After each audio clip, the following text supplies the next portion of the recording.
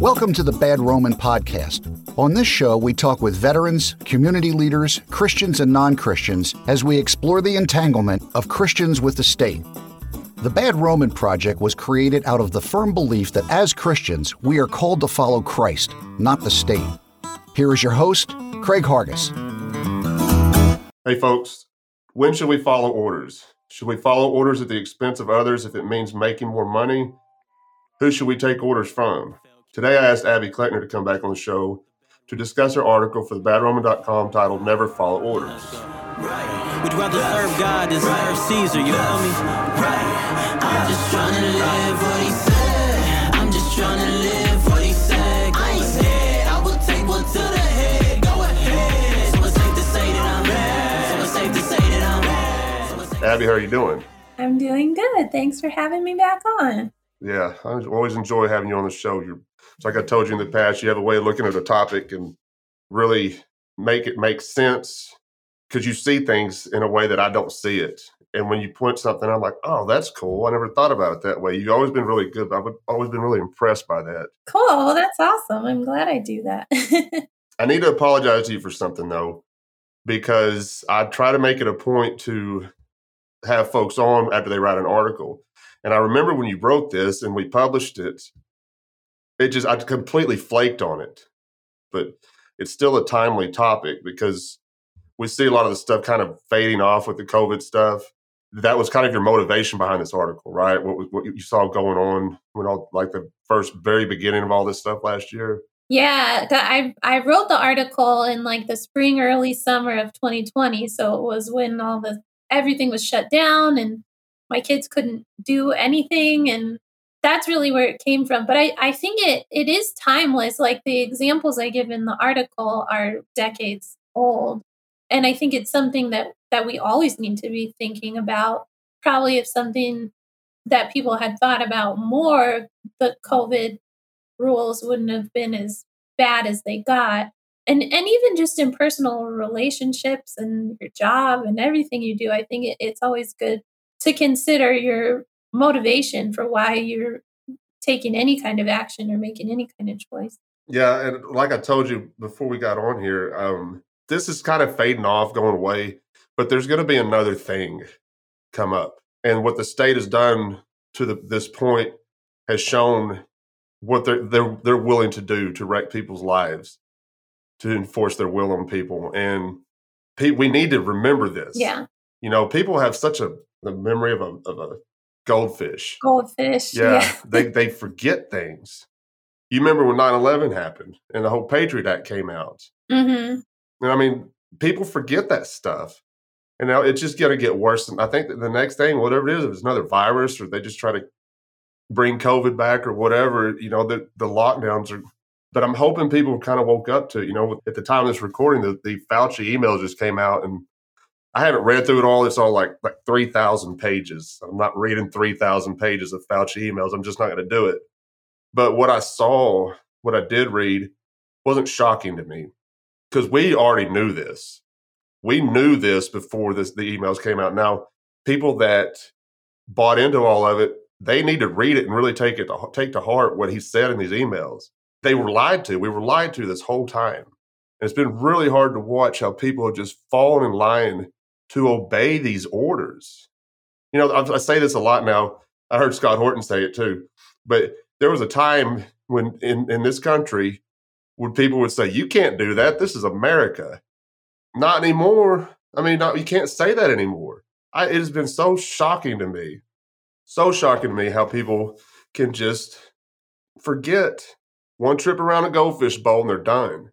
So we need to pound this into people's head and keep them focused on this stuff because 10 years down the road, man, we don't know what it's going to look like. We don't know what's coming, but we need to remember this. Yeah, I hope it's something.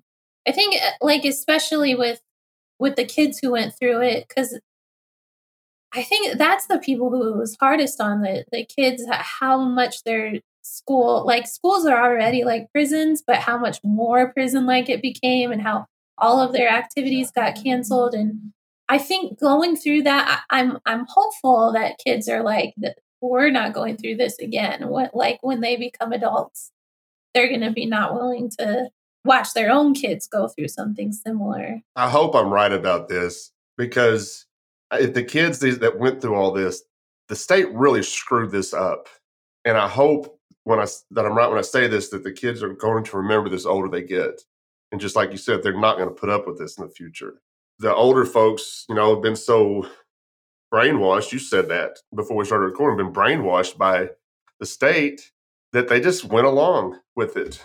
It was just so surprising me, so disappointed. I've been so disappointed in so many people in my own personal life.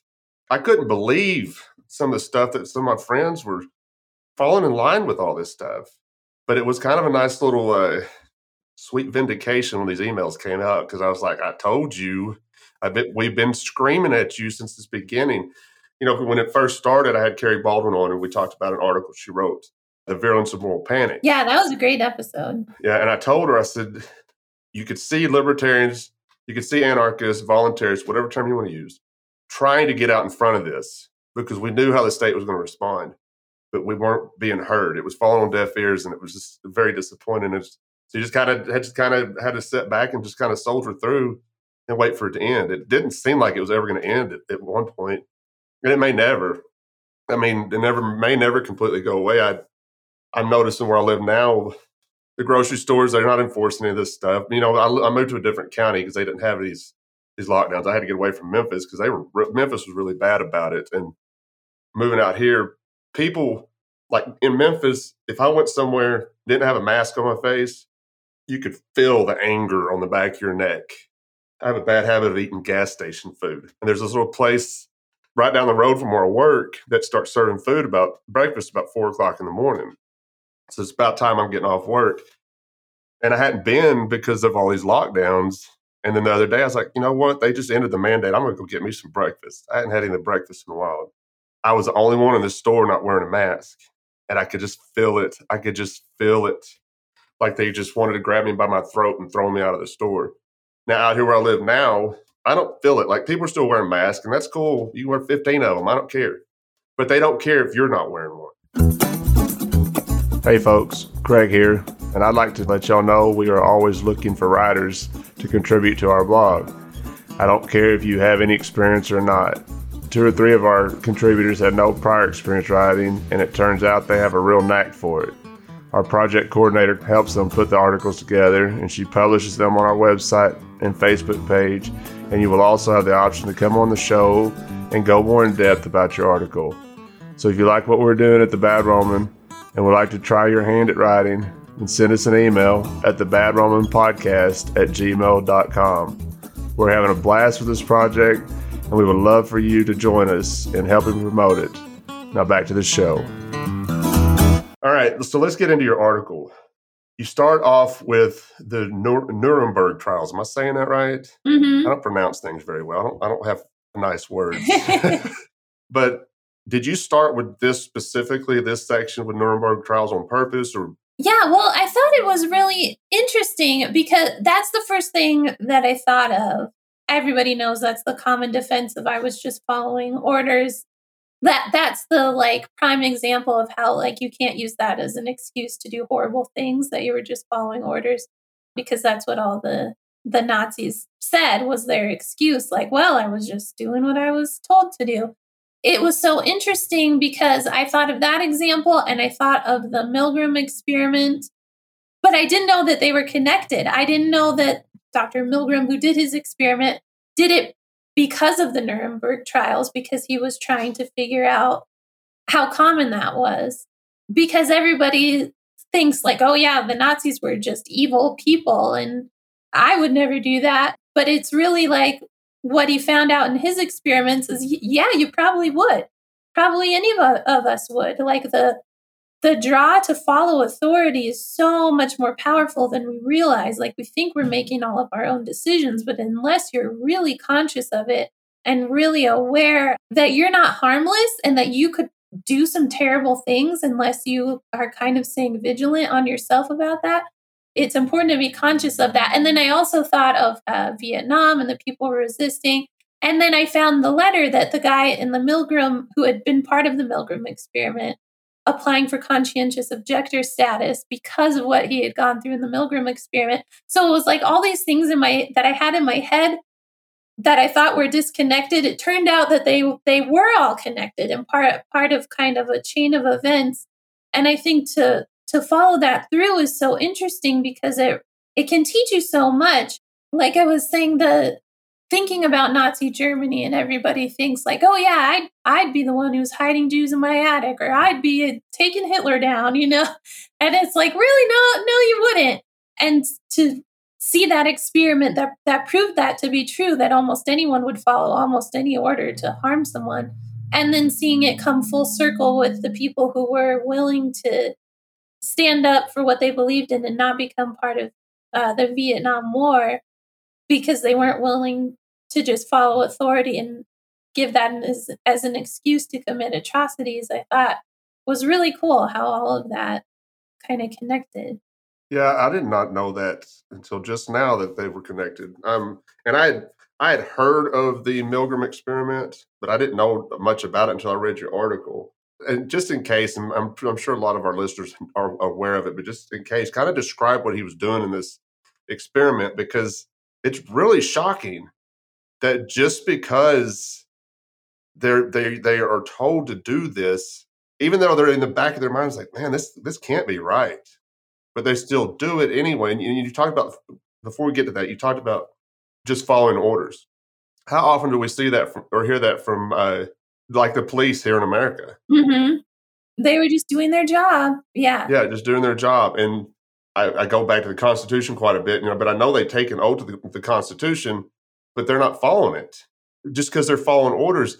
If a politician is making a law that goes against the Constitution, these police officers should not be enforcing these laws. And it's just really crazy to me that when we're just following orders, that's how people die, when they're following orders. But let's get to the Milgram experiment. Kind of explain what was going on with all that, because it's really interesting, really shocking what you learned. Right. Yeah. So like I said, the Nuremberg trials were where the kind of higher ups in the Nazi party were put on trial for war crimes.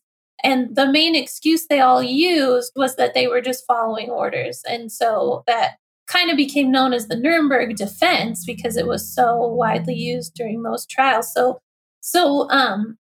thinking that through, the Milgram experiment was to kind of test how willing people are to follow orders and how far they're willing to go. So how it was set up was a person knew that they were part of like psychological experiment, but they were told that it was testing how punishment affected like performance, it like recalling information or something like that. I don't know if they asked the questions or if the experimenter asked the questions, but there was another person like on the other side of a wall or something. So they couldn't see them, but they could hear them. And they were supposed to ask them questions. And if they got it wrong, they push a button that they were told gives the person on the other side an electric shock. And the more questions they get wrong, like over time, they're supposed to turn up the dial to give them more and more powerful electric shocks. So the person on the other side of the wall is just an actor who's acting like they're getting shocked. So as the experiment goes on, that person acts like they're in worse and worse pain and getting bigger and bigger shocks. When it gets to one point, they start saying they don't want to do it anymore. They don't want to be part of the experiment anymore. And then as it goes along, they are like yelling and banging against the wall and asking for it to stop. And then at the very end, when it gets to the highest level, they just go silent. So the person who's pushing the button to give them the shocks has to assume either the person is now unconscious or possibly dead. And so what the experiment found was every single person at some point stopped and kind of questioned the experiment. Like, hey, he's saying he doesn't want to do it anymore. Should we stop? And then the person running the experiment keeps encouraging them, like, no, this experiment's really important. You have to keep going till the end. So every person took some prodding, but what the experiment found was that 65% of the participants were willing to take it all the way to the end, to when the person that they thought they were shocking was silent and not responding anymore. So basically finding that 65% of people are willing to kill a stranger if an authority figure tells them to. So yeah, it is really shocking and really something that's really eye-opening about human nature. It's crazy to me. I mean, it's just now they weren't actually shocking them though, Right. right? So No. it was just an experience. Okay, But they thought they were. they thought they were doing it, and they still continued to do it because they were following orders. It just I don't know. I can't imagine in my own head following through with this stuff. I know. Well, and I think that's the thing is almost everybody thinks, well, I wouldn't do that. I would be one of the small percentage who would stop and say, I'm not doing that anymore. But that's why it's so important to know about this experiment, because you have to assume that you're in the majority. You really have to be aware of how strong in our nature it is to follow authority.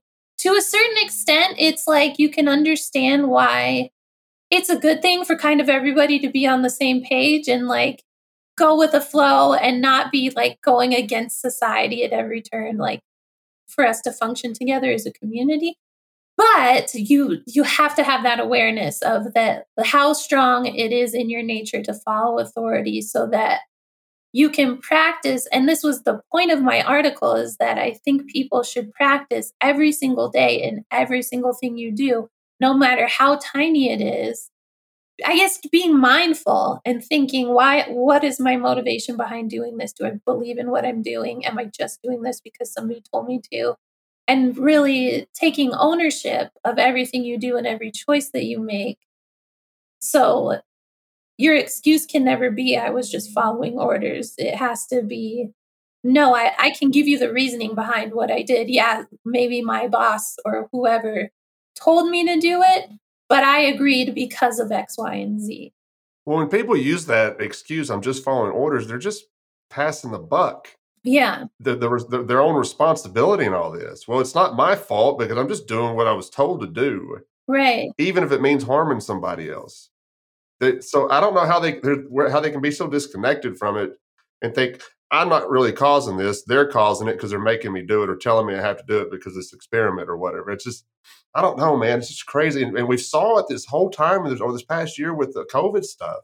People still acted that way, even if it was harming somebody. And again, with the police too, that's a very common defense people make on their behalf, that like, well, the problem isn't the police, they're just doing their job. The problem is the politicians. And the politicians are the ones you should be criticizing because they made up the laws. And then they go put these people in power. Right. The politicians are just people that you would never meet if there weren't people carrying out their orders through threat of violence or actual violence. They're the ones who have to be held responsible, because if the everyday person who's carrying out the orders isn't following in line, then the politicians aren't a problem. And I think you have to look at that with the police, with soldiers, with border agents, like all of these kind of professions that you think of the lower level people just doing what they're told, and they're really carrying out atrocities.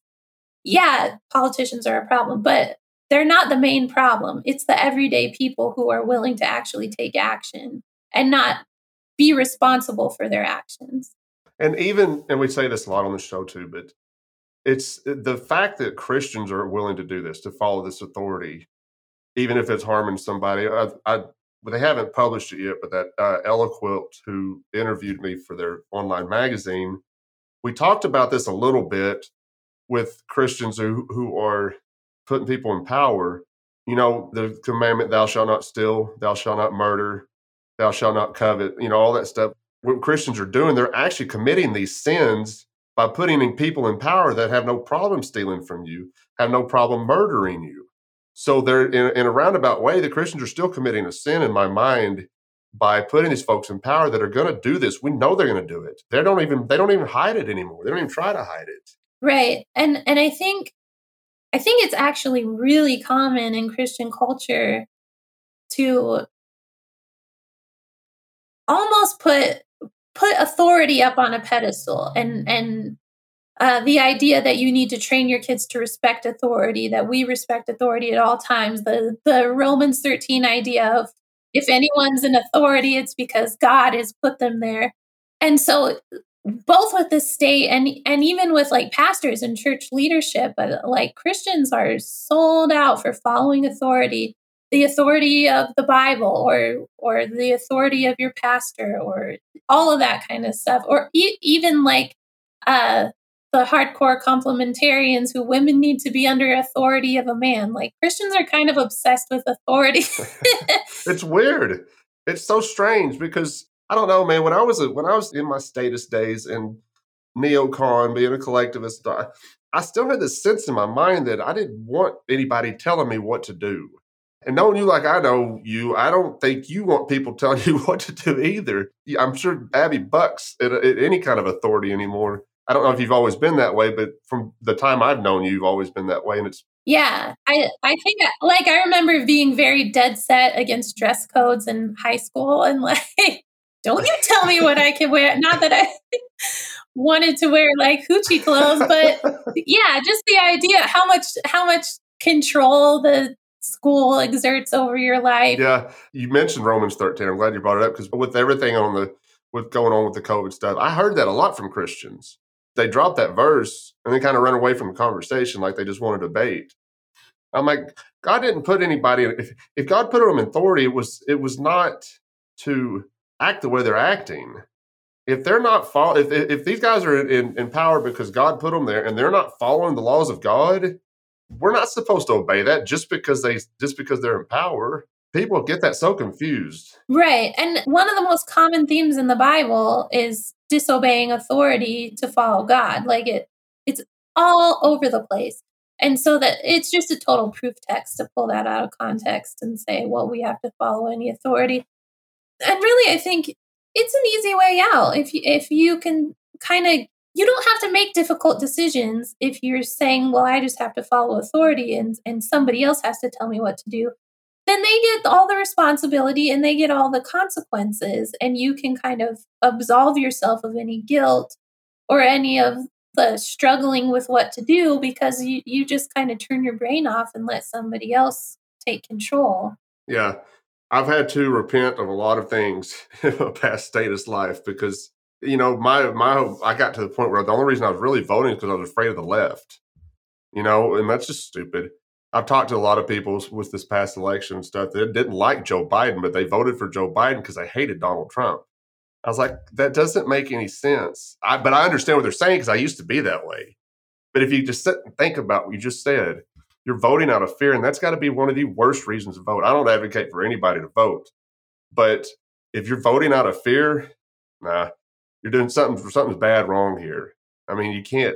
Yeah, I think if any choice is being made out of a place of fear, you really need to think long and hard about that. And I think, not even as it relates to the state, but even just having boundaries in your personal relationships, like, or even just fighting with people online, like you hear people say, well, you made me so mad, or what else was I supposed to say with the way you're acting, or things like that. It's like, even in those small little everyday things, those are the things that really matter, how you make choices and how you take responsibility for your actions in those settings. Saying, no, nobody else can make me mad. Nobody else can control my reaction. I have control over that. I have to be 100% responsible for my own behavior and my own decisions.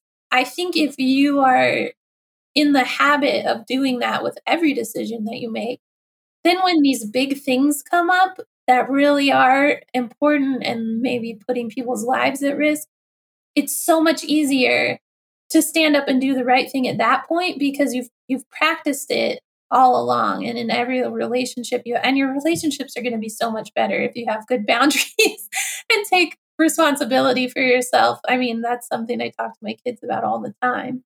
Yeah. I think that's the biggest thing too. I think people need to really just look at themselves and take responsibility for themselves. And once you do that, you can kind of get away from some of this stuff. I've gotten to the point now, I don't even think about who our president is. I don't care who's in the White House. I just don't care. I still walk around doing my own thing, going to work, hanging out with my cats, whatever. But I just don't, it doesn't faze me anymore. I'm so thankful to be away from all that garbage because I know I sound like a grump sometimes on Facebook, but I'm actually a lot happier person than I used to be. Not going to lie. Yeah, it really all that being so caught up in the soap opera of it all, it really is manufactured drama, most of it, and it's just exhausting. Exactly. And they manufacture it to make you believe that the outcome is different based on who is in power when it's exactly the same. I made that post yesterday where I said the left literally put an older version of Donald Trump in office, and the right is pissed off about it. Yeah. It's a clown show. It's such a clown show. And the left is happy about it. Like, nobody cares about Trump's wall getting built anymore. Nobody cares about kids in cages at the border anymore. Nobody cares who the cops are killing anymore. It's like, you've been told you won, so you're happy. Yeah. Or you've been told you lost, so you're mad. Reality doesn't matter. Nothing has changed, and nothing will change with the state. We talk about. Somebody told me one time, it was one of the funniest things I ever heard. He said, "I hang out in libertarian groups just so I can call them statists." He did that. You just watch their heads explode, but it's fun. It is fun. I like to pick on people from time to time, maybe more than I should.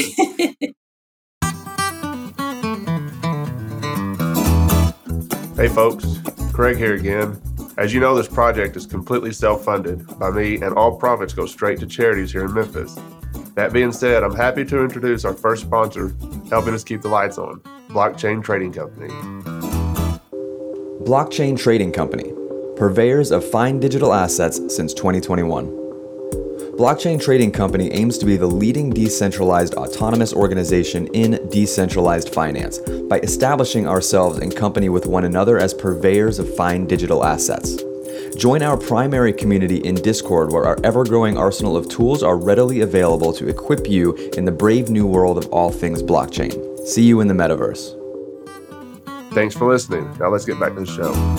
And let's get back to the article a little bit. So you talk about Muhammad Ali. I love this part because there was a time in my life when I called Muhammad Ali a coward for refusing to go into military service. I know a lot of people that felt that, and probably still feel that way. Knowing what I know now, that was more courageous than anybody signing up to go do that, go to war, in my opinion.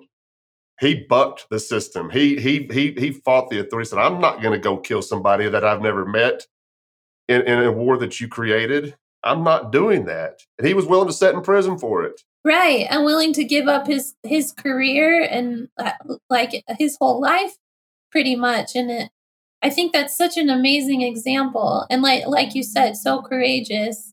Like, the term draft dodger is kind of used as like a horrible thing to call somebody, but it's like, oh my gosh, people who do that they're putting their whole lives at risk for something that they really believe in. It's such an amazing example. Like, I don't care about sports or boxing at all. Like, I probably wouldn't care at all about Muhammad Ali, except for this instance of him losing his title to say, I'm not going to go fight in this war for you, and I don't care what you do to me. Yeah, I think that's pretty amazing. And I don't know that I would have as much courage if I was in the same situation, but I would hope I would. Yeah, it's one of those situations you hope to never be part of. Mm-hmm. People don't recognize the fact that the state can force you into a war that you have nothing to do, anything to do with. We talked about on one of our roundtables one time, talking about these wars. I think you said it. You said these wars have nothing to do with me. These are governments that are mad at each other. Let them duke it out. Let them box it out. And I think we've made this hypothetical situation of putting Putin and Trump in the middle of a ring, little wrestling. That was pretty funny. It was a fun episode. Yeah, Saddam Hussein offered to duel George Bush Sr. because he was like, this is a problem between us. Why get all these people involved? And it's like, you can imagine from a statist perspective being like, man, that guy's crazy. That's not how the world works. But now from an anarchist perspective, it's like, well, yeah, they're the ones with the problem. Why don't they handle it between themselves? And why do thousands or millions of people have to die for problems between politicians? They're because they're cowards. Let's be honest. I mean, the politicians are a bunch of cowards. Whenever those people stormed the Capitol or whatever when all that happened. I thought it was I thought it was funny. I watched it for like 5 minutes, rolled over and went back to sleep because it didn't surprise me at all. But there was a photo that came out later of all these politicians hiding under chairs. Yeah. And there's the people you put in power. They're willing to send you off to war to kill people they've never met and probably would never meet in their life. And these guys are cowering underneath the desk or underneath these chairs. And not only that, but knowing that it was really kind of no big deal, like nobody was armed or anything, like they're still hyping that up to go after Trump or all. It's so political and it's such overhyped drama. But yeah, you using that situation as an excuse of that they need to, oh, we were so victimized. Like, we're not. Give me a freaking break. Yeah. You want to talk about theater? That was all theater. I mean, that was all theater. Totally. The sad thing is people ended up dying. Yeah. With all that going on too. So it's got to get away from that garbage, man. I don't know. I guess I was confused. I thought there was a part in this article. Maybe I'm confusing it with another article you wrote, but we talked about the civil rights movement and stuff. For some reason, I thought it was in here. I'm looking at it. I can't find it. So no, I think that was a different one. Let's talk about it a little bit because I like this reading that stuff, like what Martin Luther King was doing, what they were doing back then. And I told you this before on another episode. He was adamant about not using violence, but he was not going to obey these orders. He was not going to do it. And I like the fact that they were nonviolent about it. We need as Christians to understand that we can fight the state, but we don't have to be violent about it. The best way to fight the state is just ignore them and stop propping them up. Right, exactly. And I think if we work together as the body of Christ, that's what makes the state obsolete. That's what makes even non-Christians, like, I want to live in a world where everyone, no matter what their beliefs are saying, well, yeah, I don't need the state because the Christians in my community take care of me well. And I know if I fall on hard times, they're going to be there for me. And I'm part of that community, even if I don't believe the same thing they do. I know I can trust that they're going to be there and they're going to be loving me and actually give me help in a way that I need versus the state who, I don't know how to put it, but like their help, quote unquote, help is like a double-edged sword. It doesn't come without strings attached, and they don't actually know you or your situation to be able to give you the real help that you need.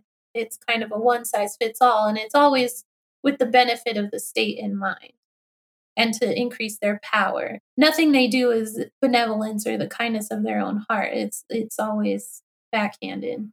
When you see with the civil rights movement as well, that they were able to do a lot of things by not being violent. But people look at it and they realize that these folks are just trying to live their life. They want to be left alone.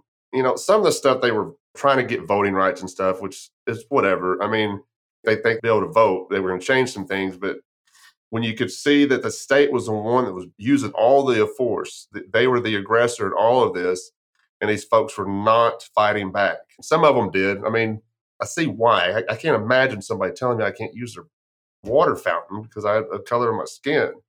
Have you seen this stuff going around lately where the restaurants have sections for only vaccinated people can sit? Have you seen any of this stuff? Yeah, I have seen a little bit of that. Or talk of the vaccine passports. Last week in TJ's memorial and talked about this a lot. And, people get vaccines, whatever, I don't care. But it was brought up, the reason they got the vaccine is because they wanted to be able to travel. And I said, this is not freedom.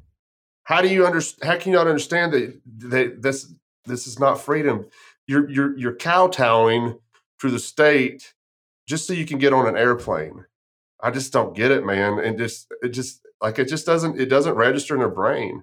It's so sad to me. Yeah, and to the point about the nonviolence, I think, we're all made in the image of God, and I think that hits us all as powerful when you see somebody who's being beaten or having a fire hose or dogs turned on them and they react with nonviolence. Like, everybody is like, wow, that's something, and I'm going to be on that person's side. People think of nonviolence as kind of doing nothing, but it's a lot more powerful than people give it credit for. And I think Martin Luther King knew that. He knew that that would be powerful. And a lot of it was kind of set up and staged. But he knew to get people on their side, he had to show the kinds of things that were going on and kind of be above reproach. That they can't get a picture of us hitting back. They can only get a picture of us undergoing abuse. And that's powerful. It's very powerful. And it's what I was speaking to a while ago, just the fact that you could look at it and see who the aggressor was in all of this. And it wasn't these folks just trying to gain some freedom. Right. And I think that's how the kingdom of God works. And everything is kind of upside down compared to the way kingdoms of the world work, because kingdoms of the world are the most powerful when they have the biggest armies and the most money. But the kingdom of God gets its power from love and from nonviolence and from those things that are unexpected, but that we all can recognize when we see them, and that they're powerful enough to change someone's heart, not just like you can control someone's behavior through threatening them, but you can't ever change their heart. But the power of the kingdom of God is actually changing people's hearts. Right. Totally agree. Good stuff, my friend. Hey, folks.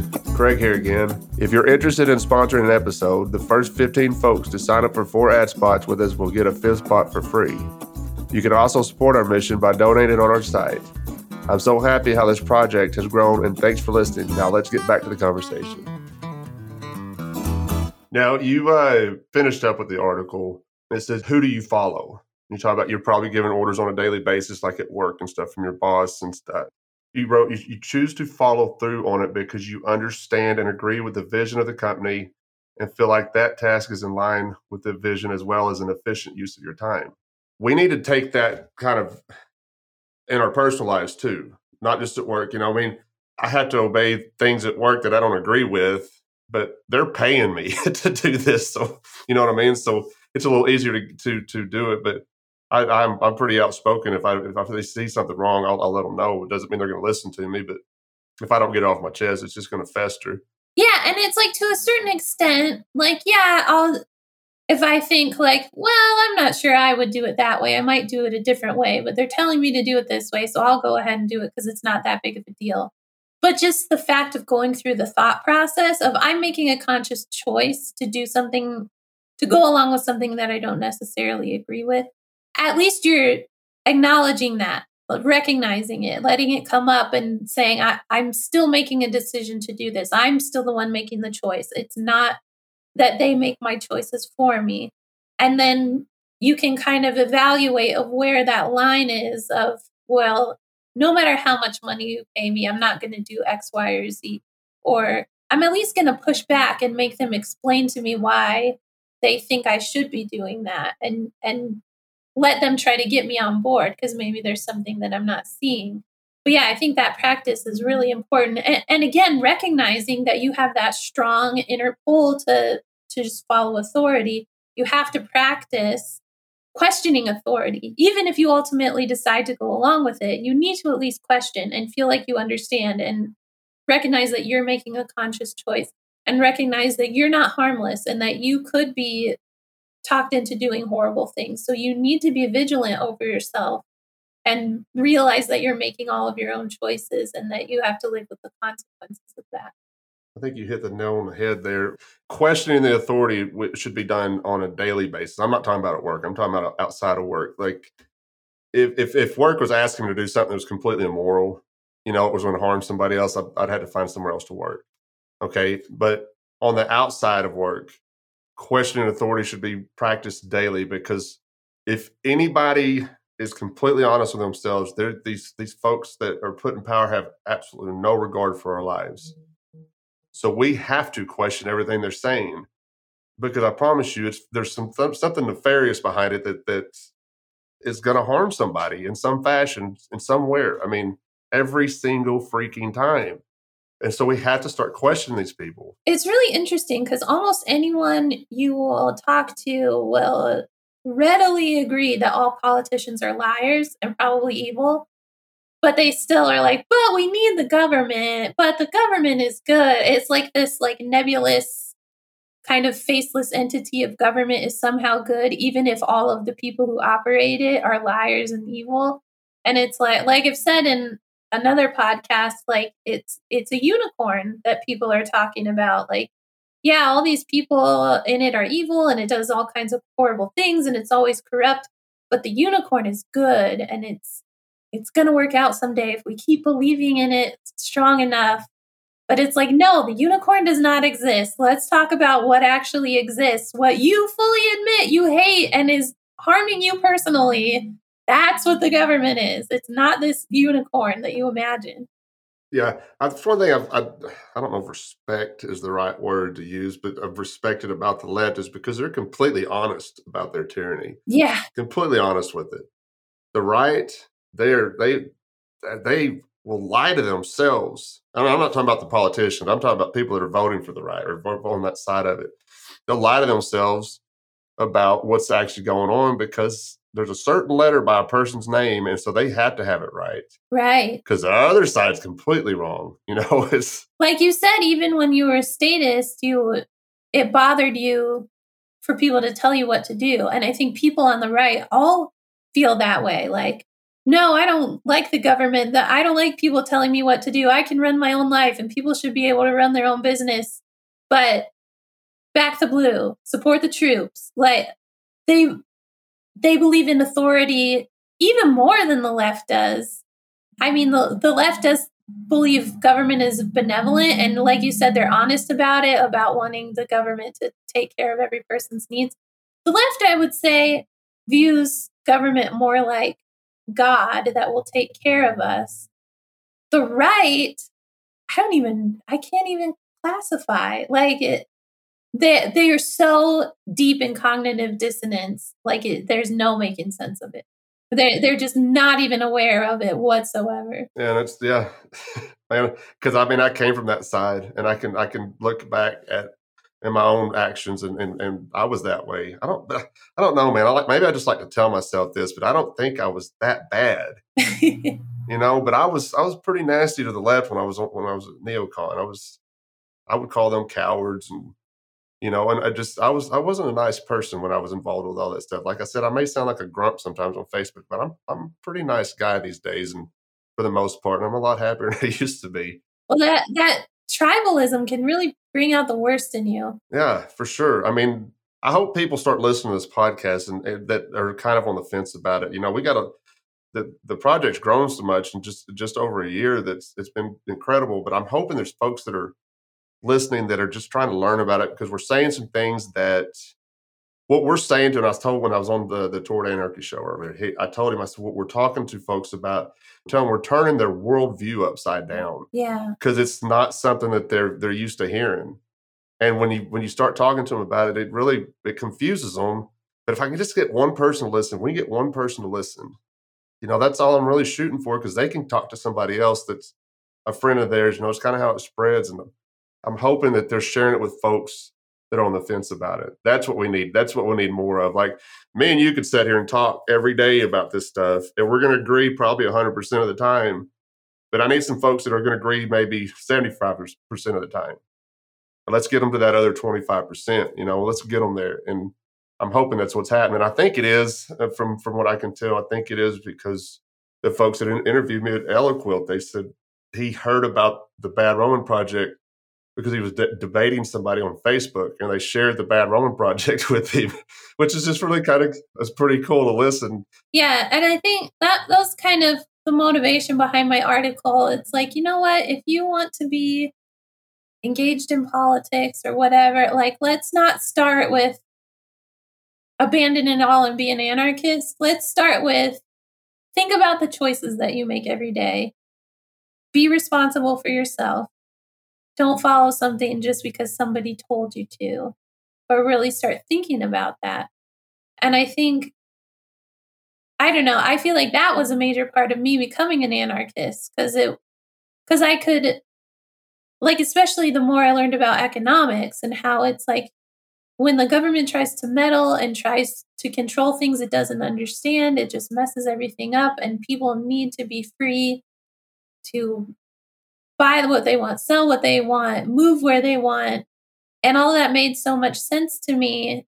And then it's like, once you kind of realize that like, yeah, I can't control other people. And that's detrimental if I try to control other people. And I need to take responsibility for myself and not let other people control me either. Then realizing all of this is not even real, it kind of naturally follows. I think you're right. We need to just focus on ourselves, and all that other stuff just kind of falls into place. And then with the being involved with politics and stuff, and this is where I get frustrated, because anarchists should understand this better than anybody, that you don't have the right to tell somebody how to live. Even if you have a better philosophy, you still don't have that right to tell them how to live. If these folks want to choose to live as a slave, they should have that right? I mean, even if we can talk to them and say, hey, get away from that because there's a better way, but you shouldn't be able to try to tell them how to live. And that's where my frustration lies with a lot of anarchists these days. We don't have that right. Just focus on yourself. And just have the humility in all areas to know that you don't necessarily know what the best choice is for somebody else. And the way you even read the Bible or have grown up believing you think, I don't know, you know God's will or whatever. No one has perfect theology, and you're not right 100% of the time. So you need to hold your opinions in humility, because I mean, I know I've changed my mind about a million things like every day of my life. I feel like that's one of the most exciting things about life is my perspective on everything. I learn more and it changes, and I see things differently. And so we need to have, I think we talked about this on the last podcast I was on. We need to have the humility to realize, well, I'm probably wrong about some things now. I'm probably going to change my mind about all of this stuff too. So I need to have the humility to know that, and also allow other people to be on their journey too, and learning and changing their mind too. And like when you come down on people and, I don't know, be super harsh about the decisions they make. Again, that's using the ways of the kingdoms of the world, is exercising your power and making people feel stupid, where the kingdom of heaven is changing people's hearts and giving them room and space to be able to change their own hearts. Back off a little bit, give people space to go through their process. Well, yeah, because I mean, we didn't get to where we are because overnight. I didn't. I don't really necessarily know your whole journey, but I know that, what's that joke? What's the difference between a libertarian and anarchist? About 6 months. It actually took me about 2 years. 2016 was the last time I ever cast a vote. But when I first moved to Memphis in 2018, one of the first things I did was register to vote, but I didn't ever vote. And I was going to get involved with some libertarian groups and try to help people get elected and stuff. But the whole time this is going on, I'm studying stuff about anarchy. And then I just wake up and I was like, no, I'm not helping these folks get put in power. That's not my job. That's not right for me to do. I don't have that right to put somebody in power over somebody else. There's nothing about that says Christian to me. That's another thing. I don't, just to get away from the anarchy side of it. As a Christian, we shouldn't be seeking to do that. That's my opinion. It's not, doesn't set well with some folks, and that's okay. They're gonna have to figure it out on their own. I'm not participating in your silly status games anymore. It's not my thing. I try to be kind to people to the best of my ability. It's not always easy. Sometimes they make it pretty difficult, but that's an everyday struggle for me. I'm not gonna lie. Like, that's something I have to work on myself every day. If people seeing how we're treating other folks and being kind to them, it's going to be powerful for them to see it, and they're going to maybe they're going to listen to us a little bit. Maybe, we'll see. I think that's how we get to where we're heading. We need to be prepared for this, because I believe that the empire will fall at some time, and we need to be ready for it. So we need to be working towards a voluntary society, not working towards a political party that's going to help change things. When you think, I mean, I don't know. I've had a lot of people tell me, well, we just get the libertarian and there things will change. I was like, how do you know? How do you know that? I mean, that's a guessing game. I said, because what's that quote? Absolute power corrupts absolutely. I think these folks get in power, I think they lose all understanding of reality. Yeah, that's another famous experiment, the Stanford prison experiment.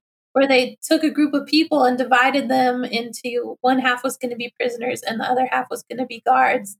And very quickly, the people who were chosen to be guards got super abusive. And so that was another experiment that really shows, like, give someone a little bit of power and watch out. Like, it gets bad. Well, human nature is pretty ugly. I mean, if you think about it, you talk about it in the article, you said you need to be able to recognize that you are capable of doing some ugly things. Yeah. You want to think that you're not, but humans it's in our nature to act like that. That's why we're trying to work away from it and work towards Christ. And I had not heard of the Stanford experiment. I'm going to go look that up when we get done here. That sounds pretty interesting. Yeah, it's really disturbing. It's one of those, I think both of these experiments couldn't be done today because it's like somewhat unethical, especially the Stanford prison experiment, because the people in the prisoner group were really allowed to be abused to see kind of how far the people who were told that they were guards would take it. They treated those people horribly, and they knew full well it was an experiment and you were randomly chosen to be a guard or a prisoner. But yeah, their authoritarianism just got very quickly really out of control. I believe God created all people, like inherently in our core, we're good. But there are these things that are in the world that we're in bondage under. And the struggle of power and authority is definitely one of those things that can easily get you in bondage and make you act outside of your God-given nature. So I think, yeah, it is really important to be aware of that and know that if I had political power, I'd probably do some horrible things too. So we need to be on guard against it. Oh yeah, I kind of use that with the same way. I don't think that's why God didn't allow me to get rich, because I'd do some really stupid things with a bunch of money, and I would probably do a lot of stupid things if I had some power over some folks too. Yeah. Because I've told you this several times. In my mind, I think I've got it all figured out. So if I can just get people to listen to what Craig has to say, we're going to get this fixed. I know better. I know better than that. Well, this is cool, Abby. Thanks for doing this with me again today. I really appreciate your contribution to the project. You've worked pretty hard on it, and it's really helped get us where we're going. I really thank you for coming back on the show. Is there anything you want to add before I let you go? I'll let you get back to your family. I don't think so. But yeah, this was good. Thanks for having me on again. I like talking about this stuff with you. Awesome. Yeah. Well, I'm sure you'll be on the show again. It's a foregone conclusion at this point that Abby will be back on the show at some point.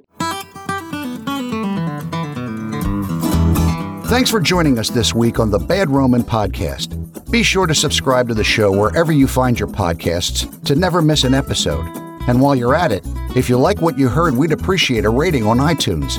Or if you'd simply tell a friend about the show, it really helps people find us. 100% of donations are given to local charities in Memphis, Tennessee.